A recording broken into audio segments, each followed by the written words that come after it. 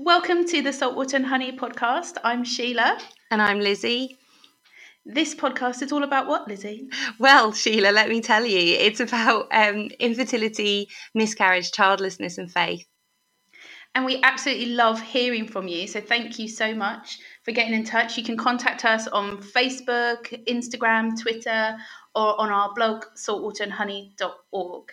Now, this week's episode, Lizzie, Islam and Infertility, Part 2. Exciting times. Yeah, sadly, I wasn't able to be present at the discussion, but I've already had a little listen before everyone else. And I thought it was a really interesting podcast. It was so great to talk about like the relationship with God as you're going through decision making around treatment, and also in particular I really liked like the conversation about lament and like crying out to God, and I thought that was like really powerful about like how you relate to God when life doesn't look like you expected it to. Yeah, it was so interesting to do because obviously these are conversations that we've been having for years together, Rosina, Nisa and I, but it was quite fun to actually go into a bit more kind of depth about it as well, because you forget like how much you have in common as people of faith, and it was just so enjoyable. I wish you'd been there. I know, it was I thought you asked excellent questions. It's very professional. But what again was really interesting is the characters in the Quran that they talked about were actually the ones that we have in the Bible, and it was actually their stories of like Mary and Zechariah that really spoke to them as well, which I just found really interesting. Yeah, you kind of want to go into more detail, don't you, about like all those different stories that we have and how we unpick that and how we relate as Christians to those stories and as Muslims. And it's just brilliant. I'd love more conversations like that. So a good episode perhaps to listen to, hopefully. Definitely. I think like there's something for everyone to kind of take away from it, whether like no matter kind of where you're at in your stages of faith, and just it's just great to have that kind of dialogue about faith and this struggle, and to remember again it's just that bigger reminder that you're not alone in the questions that you have. They were very similar wrestlings with kind of doubt, and especially the decision around like what treatment to. I think that would be a great podcast to look into a bit more about like the decision making behind what kind of treatment you do in the context of faith. Definitely. Yeah, because like there was no IVF in the Bible, which makes it quite tricky. Like when you're like faced with all these options. And like I think you made a really good point that actually the ethics around those decisions in the context of faith, that it would be a great thing for churches to kind of look at and talk about, not just specifically infertility, but how do you make decisions in a world that it's not the same as when the Bible was written, but you're still trying to live a life in line with like God's will, but sometimes there's just no clear direction, and I don't think we're necessarily that well equipped. I think that's to make decisions. Really good point. In that way. Really good. I mean, I think ethics is something we want to encourage churches, well, all places of faith, I guess, to really be helping people work through. That would be great. And actually, speaking of talking about faith and infertility, we're going to be in the summer at New Wine, aren't we? Week 2, doing a seminar. So if anyone's there, come and say hi. Definitely. And our summer series, so the podcast is a bit different at the moment, isn't it? So we're kind of working out what it looks like over the summer, and then hopefully we'll have a lot of great stuff for people come the autumn, and hopefully together. Yeah, we need to be reunited soon. Like we need like a podcast holiday just together. yeah, and we could just keep it on record like the whole time. People could just listen to us eat crisps and drink wine. I mean, like join us. Like it could, like I mean, I think we've obviously got so much good stuff to say. I mean, there's nothing not of quality in our conversation. If we do say so ourselves. I know, I'm very modest with it. Yeah, totally. We've got so much to offer. There's so many more conversations to have, and we really want to have them with you. And so, it'd be great if people have got suggestions. And if you're enjoying the podcast, apparently things you do are rate it on iTunes, or I don't really understand the world of podcasting, but I think the comments and likes you get help. I don't really know. It seems so weird to even ask for those things. Like, please love me. But so if you do like it, please share it. Tell us, promote it. Who knows what will happen? But that would be great. It's a real privilege to get to do this. It really is. It really is. So we hope you enjoy this episode, and let us know what you thought. I'll talk to you later, Lizzie. Bye. Bye. Hello and welcome to Saltwater and Honey's podcast. This is part 2 of our Islam and infertility episode with my lovely friends Anissa and Rosina. Hi guys. We're back. Anissa sounds so excited.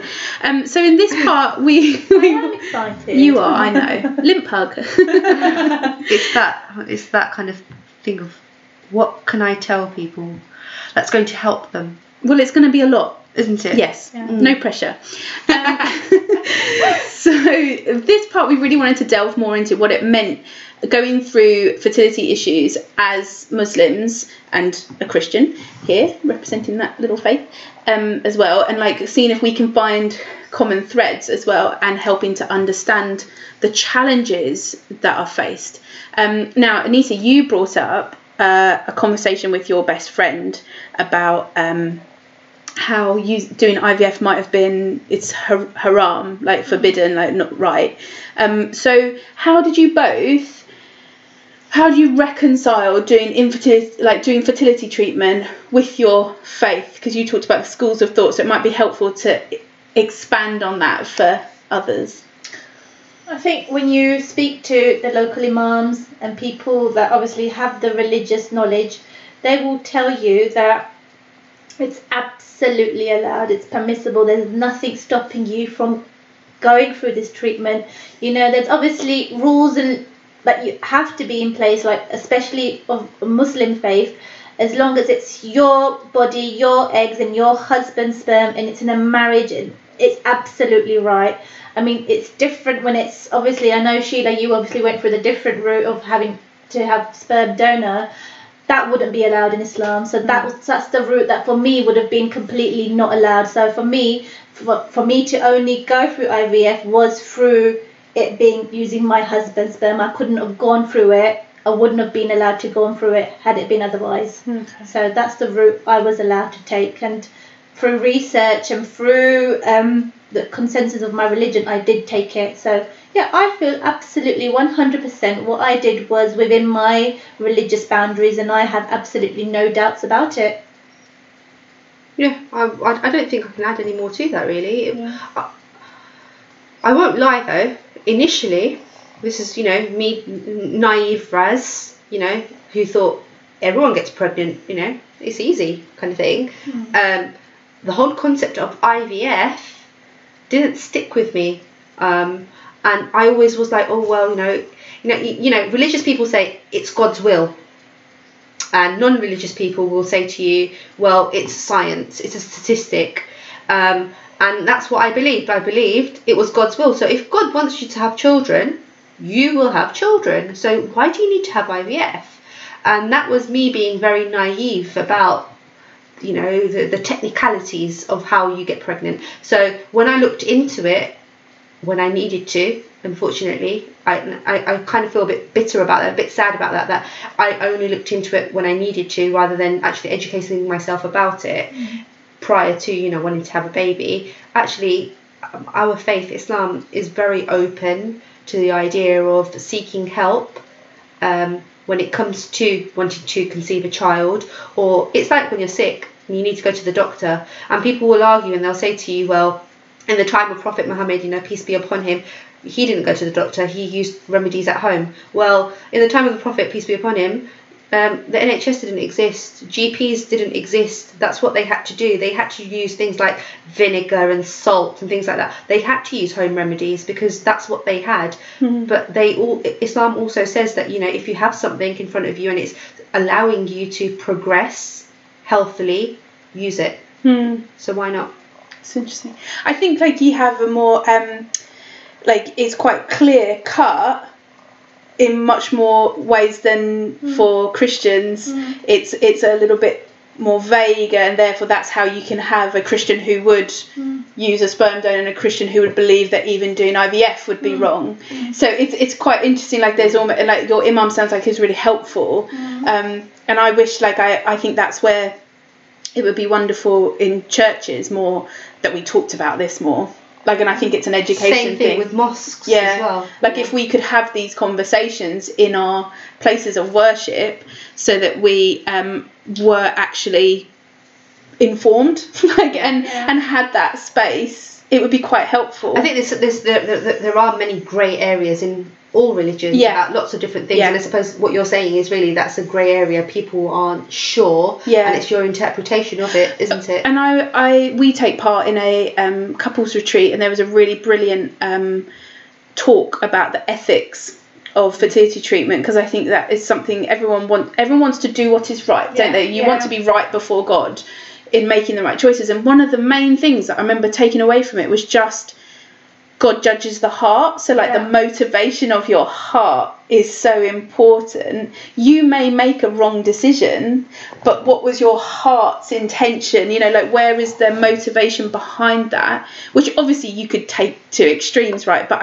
I found that really encouraging, like to go, actually, is my heart wanting to be in line with God's, or is it that I selfishly am looking at what I need? You know, like it, and it's... We have... it's going off a bit, but it kind of brings me back to infertility, is we have like a prayer, and it's called istikhara. So basically, if you're seeking help from God, and you know we seek help from God all the time, but if there's something that's a really niggling point and you just think, I just don't know, there's a special prayer that you can pray over several evenings or days, and the whole idea of it is where you say to God, right, I'm leaving this to you now, and I want you to leave me with a sign or a dream or something where I will know whether this is right for me, and if it isn't right for me, then I want you to take it away from me. So for instance, I used this when I met my husband, because I just wasn't sure. And you ladies know about, you know, me getting married. I mean, guys, this is another blog post, podcast, whatever you want to call it. You know, if you ever want to know, just let Sheila know. But I met a lot of people. Did you? Really? Well, we went into double figures. Let's just put it there. But when I met my husband, I knew in my heart, kind of, he was the one, but my brain was telling me, no, this is too good to be true. And I used istikhara to say to God, right, God, you've put this man in front of me. He ticks all the boxes, you know, that long Wilkinson's tick list, but is he really the right person for me? Am I going into this? Is this right for me? And it was the same with infertility. When it came to making that decision of whether we really wanted to pursue IVF to get to what we wanted, which was to have a baby, I used and I prayed, you know, an istikhara, and I said to God, right, I want this, but I'm not sure whether this is right for me, and I want you to leave me with a sign or a feeling of some sort. And it's not something that happens, you know, it's not like an angel comes to your window. It's not that, you know. It's something like a sense of peace, I think. Like, from a Christian perspective, I've always felt when a decision feels right to move forward, it's that sense of peace. That's exactly it. And for me, with IVF, what happened was I was praying 2 days later. It was Friday. It was which is one of the holiest days of the week. And when I opened the Quran, I opened it up to the chapter of Maryam, who is Mary in Islam, and Mary in Christianity, and that for me was a sign. That was God telling me that, you know, it's okay. You know, Mary, they prayed and they were blessed. Okay, that would take us on to something else. Well, no, but it's interesting the story of Mary was important to you because it's important to me and Ellis in that when we weren't sure what we were going to do, when we'd first moved to Cambridge, we'd gone on this, college did a prayer weekend, and we were still quite fragile. It was like the February after we'd moved, so we still had a long time before anything could happen, if anything was. We weren't sure if we were going to use a donor or whether we were going to look at adoption. And on this prayer weekend there was, I can't remember exactly how, but I think it was, I felt drawn to the passage to reading about Jesus's birth, and what it was like your eyes opening, you know, and reading it for the first time and looking at it differently, and it was like, oh my goodness, Jesus, who is my personal saviour, who I love and worship, he was born in the most unconventional fashion, and had a father who was not biologically his father. And here I am worrying about how I'll be judged by people if I did this, that, the other, or is it right or wrong, or, you know, and actually coming back to Jesus was really important for me. And obviously I know other people have different interpretations of things, but it's really interesting that Mary was important to you, and she was important to me in that sense. Okay. And obviously moving forward, you know, I had my daughter and I named her Miriam. Yeah. Which is very significant for me because I was so drawn to it. And you know, it's the only chapter in the Quran that is named after and dedicated to one of the women in Islam. So all the other well-known pious women, they don't actually have that. So it just shows her significance in Islam. Honor you know, that's really I think a lot of people, it's not that they don't know, they don't realise sometimes. Yeah. And names are very important. Names are so significant, aren't they? Yeah. Nisa, I remember chatting to you. I think maybe it was a similar prayer, or like... It was a prayer of, Rosina, if I correct me if I'm wrong, it's been such a long time, I used to pray it quite a lot. It was one where the Prophet Zechariah... Yes, so Surah Maryam. So Prophet Zechariah prayed, was it Prophet? No. He prayed to God. He prayed to God, and God bestowed him a son later on in life, in his old age, with Prophet Yahya. And so he prayed to God, and he said, you know what is best for me. So, and later on, when in his old age, that's when he was bestowed with Prophet Yahya. And I felt that those passages really soothed me, because ultimately, like Rosina said, I let God decide what was best for me, and I put my faith and trust in God. And I also, and when the 27th holy nights during Ramadan, and I remember weeping and praying and saying to God, you know what is best for me. If I'm destined to have children, let me feel like some kind of content or some kind of relief or feeling. And I remember waking up that following morning feeling relieved, and I knew on that day, the next day, that I was going to have children. I just had this feeling, and that contentment helped me through the whole of my IVF journey, because I knew I was going to have children, and it was my faith, and it was through the Surah Maryam passages that helped me through it. It really did. And I think without my religion, I don't think I could have overcome this. I think I would have been an absolute emotional disaster. Do you think it has refined your faith though, like going through Definitely, because in every aspect of our life now, and I always constantly say, God, you know what's best for me. I don't know what's best for me, you know, I leave all my decisions to that. So you know, a lot of people could argue, and they could say, well, it wasn't God that helped you bring your child into the world, it was science. But actually it was science and God. It was God who led me to that. So, well, did God not give that knowledge, to those people, or gift those people with those skills, and you could follow that train of thought? It was God who said to me, no, go, it's right for you, it's okay, you know, it doesn't matter what X, Y and Z thinks, you know. But ultimately, Rosina, for that embryo to form, that's an act of miracle. Like, for that to stick onto you, like you said, that's nothing to do with science. Science says this is the bit we can do. The rest is all up to God. That's all up to God, and that's the magical bit, because that's the bit like, oh God, who's going to help me now? No one. This is the bit where you pray, and you pray your heart out, and you pray for the best decision. That's what you ultimately pray for. And I know there's so many people around the world where it hasn't worked out for them, and you look at, maybe that's what the best thing for them was as well, not to go through this, because maybe they've found something that was even better. Well, I think we won't always know why things have happened. Yeah. Like until we come face to face with God, it's not, we won't always know, will we? But I think it's that desire to do right before God, to follow God's will, and also not to deny. I think something happens for people of faith who deny struggle, like, because you're kind of suppressing it, aren't you? And actually you don't allow God to be at work in your life if you're doing it all within your own control. It's all down to me, and this, like, actually relinquishing that is quite freeing. Yeah. I think, personally. You're absolutely right. So, thinking it through, what do you think has been the most comfort or most help that your religion has given to you in this? Well, I was just about to say it, and I'm glad you've said that now anyway. You've asked.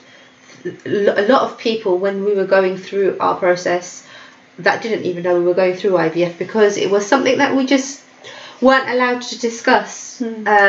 Would say, that these are the two sayings that really stuck with me, and they're from the Quran, and they basically mean, one of them is, Allah is the best of planners, and verily with every hardship comes ease. And I really struggled with the second one, because I didn't understand why we were going through that hardship and why so-and-so wasn't, because what we could see with so-and-so is that they had children, or they had the house, they had that life that we so were desperate to have. And it's a bit like looking at, when you talk about social media, people will only post what they want you to see. Yeah. And you only really see what you want to see when it comes to a person or a couple or a family.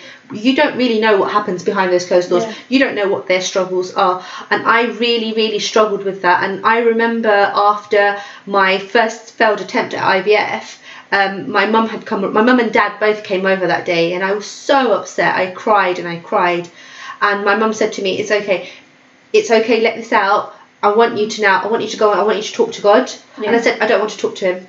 I'm so angry with him, I said to her. And she said to me, don't you dare say that. You can't be angry with God.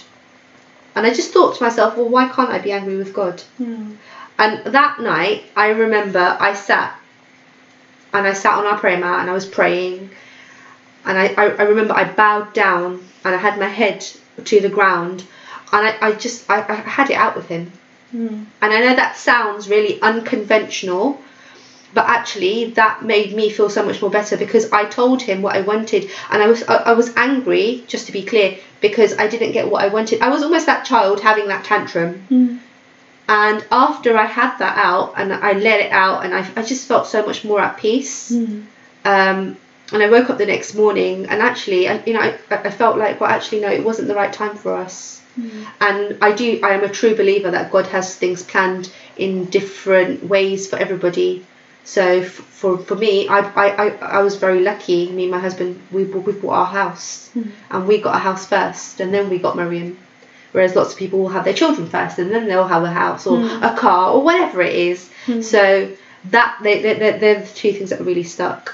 I think that's so helpful, though, to talk about being angry and being given permission to be angry with God. Like, for me, we have the Book of Psalms, which is a book full of poetry, ultimately, but it's like either poetry of thanksgiving or lament, or there's differing ones. And the lament was so important to me, because they're things like, why, God, have you forsaken me? And I could read that and say it and shout it, and it was so helpful, because you are angry, and it's not that you think God's not a good God, it's that actually you're angry at your situation, and if you don't let that out, it's going to go somewhere, and it's probably not going to be a good place. And if you think about, like what Rosina said, God loves you 70 times more than your mum. That's how we view it as Muslims. That's how much God loves us, and that's what we've got to think of, that love. And when you're angry, you do tend to be angry towards your mum, the first person in your life, because that's who raised you, and the people that you love the most are the people that you're angry towards. So to be angry and allow yourself to be angry like that is, you're allowed to expose your emotions, because you're going through this journey.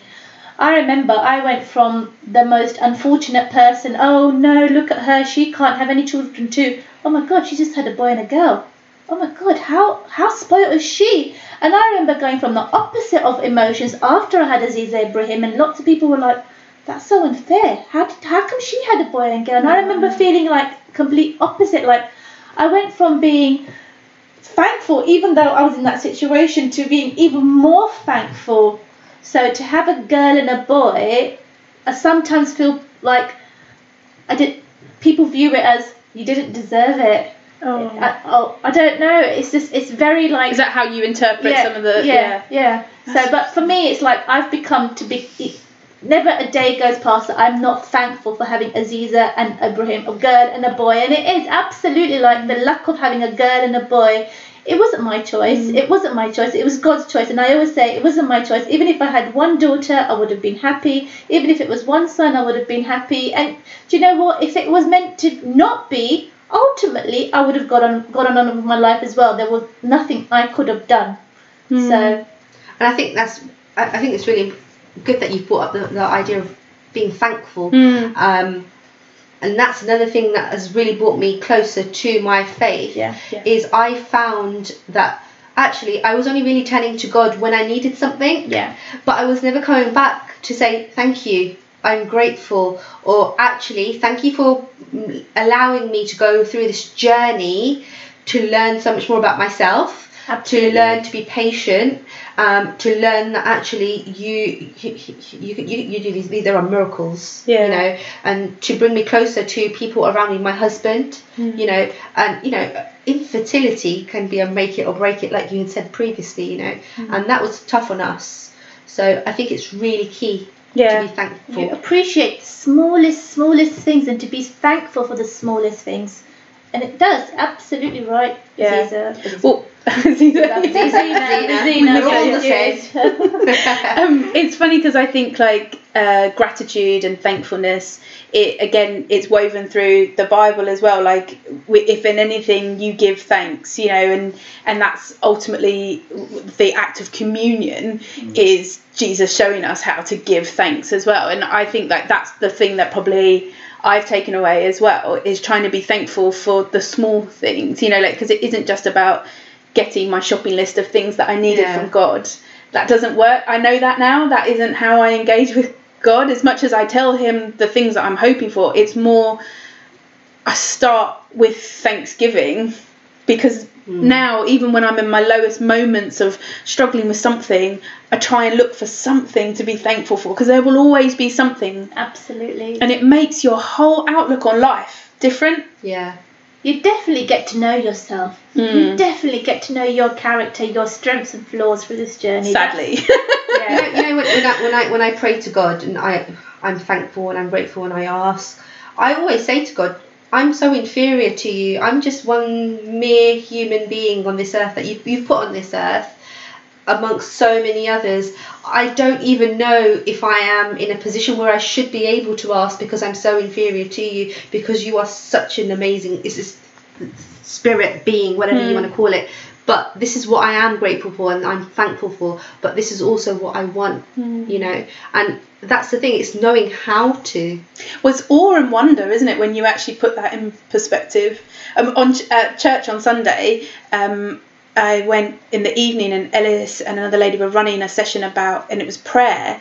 And one of the things we did is this type of prayer where everyone prays out loud at the same time. So you get this cacophony of noise. And Ellis was sort of saying, isn't it funny that we couldn't hear each other, but God heard each one of our voices? Wow. And it's such a great example of It's such a beautiful example. We're heard. Yeah. We're heard. And I just love that. And the value and the life of every human being is so sacred. We try and understand God in human terms. Yeah. So we will never understand it. Like, why are we trying to do that? And that's where that, you know, the bitterness had come from previously from me, because it was like, well, why didn't you hear me? Yeah. Because we make God in our image. Yeah. We imagine God will react the way we react. Yeah. And unless we learn who he is and spend time with him, how would we know? You know, like we won't know that. But yeah. So final thing then, because we'll draw it to an end. For people going through this who are at the beginning of their journeys, what would be your advice, top tips, the thing to get them through it? Go on, Lisa. I would say talk through it as a couple first. You're in it together. Whatever the outcome, it's together. You know, go through what Rosina said, the NHS offer you counselling. Go for it. Talk about it. Let it out.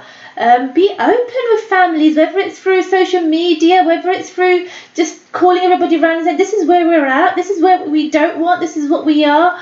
And to just literally be yourselves. Allow every emotion. If you feel angry. Don't be sorry. And you're going to really learn about yourself. And I think when you do it together as a couple, that's what will make you come out of it even stronger. That's really helpful. I think it's really key as well to make sure that your own personal mental health and your well-being is secure, because you need to make sure that you're strong in that area. Because infertility, I'm not even talking about IVF now, I'm just talking about infertility, it's a big punch in the face. And if it's something that you're not expecting and it's something that you have to face, it's something you really need to be prepared for. If you are someone who is already at that stage where you know that it's something you're going to combat, then as a couple or as an individual, you really need to now think about what makes you happy and what your priorities really are. And sometimes just writing things down helps. Writing things down, screwing up that piece of paper, chucking it away sometimes helps. If you don't feel like you want to talk to somebody about it, that is a really good way of dealing with things. So the expression of it. Yeah, so just look after your mental health and your well-being first and foremost before anything else. And I think I wholeheartedly agree with all of that. And I would say, like, as people of faith in particular, where you will struggle is feeling unsure of who you are if you're not becoming a mum, or and therefore looking for your identity in God, not in the things of this world. In terms of being a parent does not define you. What is most important is who God made you.